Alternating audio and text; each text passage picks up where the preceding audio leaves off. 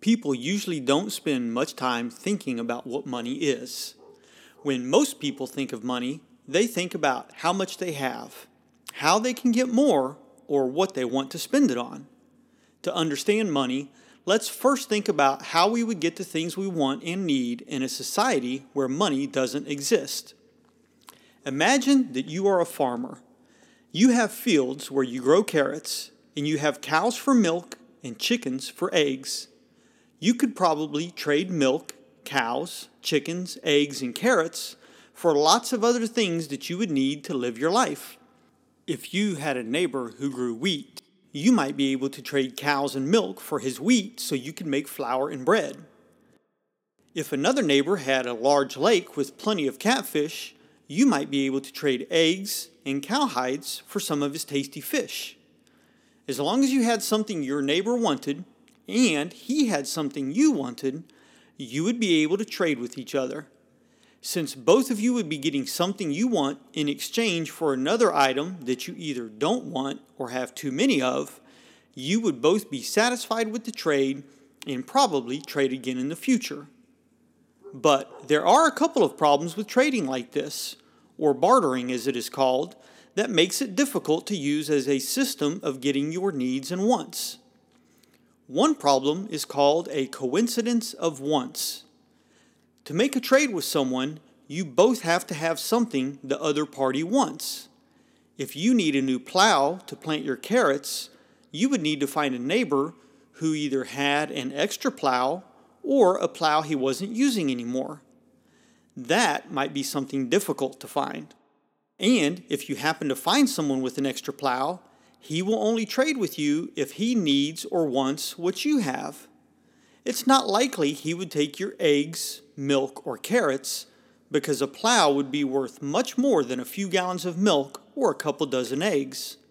So you would have to trade him something more valuable, like one of your cows.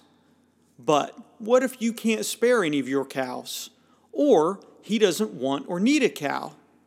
Then there will be no trade. Maybe what he needs is a horse.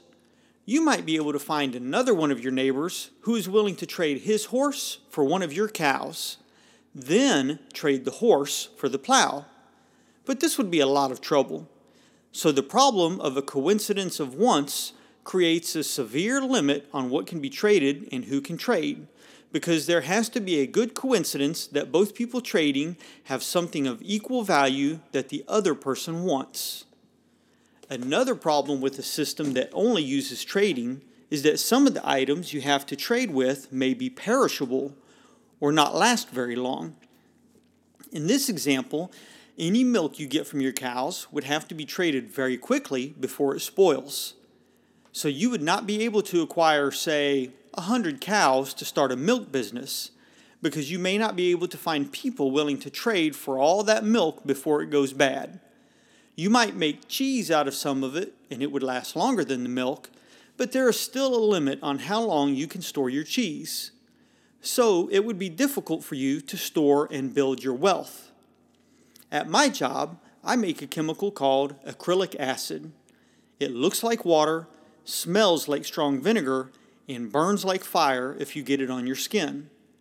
It isn't useful for anything except making other products, like the powder that is in baby diapers that absorbs their liquids. If there was no money, my employer would have to pay me by giving me some of the acrylic acid that we make. But it is a product that would be difficult and dangerous for me to store, and difficult for me to trade for food, or a car, or to pay the electric bill with. To solve these problems with trading, men created money. Traditionally, gold and silver have been used as money. Both silver and gold are scarce, meaning there is a limited supply.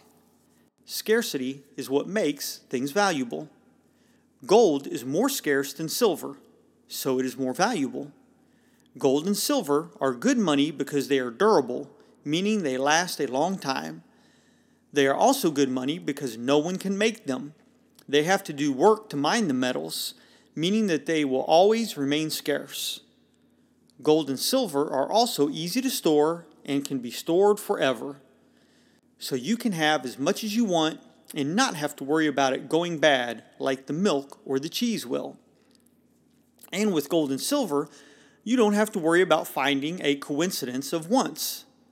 You can sell your eggs for silver, then use the silver to buy a plow, and the person you buy the plow with can use the silver to buy a horse. Then the seller of the horse can buy whatever he wants, or he can save the silver for as long as he wants to buy something in the future. But today, we don't use gold and silver for money anymore. We use the dollar. The government has made it illegal to use gold or silver for money and said that everyone must use the dollar. Like gold and silver, the dollar can be saved a long time and it is durable. But that is where the similarities end. Unlike gold and silver, which are scarce and must be mined, the government is in control of printing dollars. So it can make more anytime it wants. When the government makes more money, they are said to be inflating the money supply, or causing the amount of money there is to grow, like inflating a balloon. Inflation is what we call it when the price of things we buy increases due to the inflation of the money supply. Right now, the government makes about 80 trillion new dollars every month. With this much money being printed, our money is always losing its value, meaning that an item that costs $100 today might cost $105 next year because more of the less valuable dollars will be needed to purchase it. That's because as the government prints money, it becomes less scarce. Governments like paper money that they can print like the dollar and not gold and silver because they spend so much money. Having control of the paper money is like having a money tree because you can get more money anytime you want. Someday the government will print so many dollars that they become worthless. For us to protect our wealth, it is important that we don't keep all of our savings in dollars. Although we can't use gold and silver to buy things or pay bills, we can use it to save our wealth. Another alternative to dollars is Bitcoin. Bitcoin is a new currency that is digital and on the internet. The government doesn't control it or create it, so it remains scarce and valuable. A system that uses some type of money is much better than a system without money that relies only on trading and bartering. But a system where the government controls that money is a bad system that makes all of us poorer.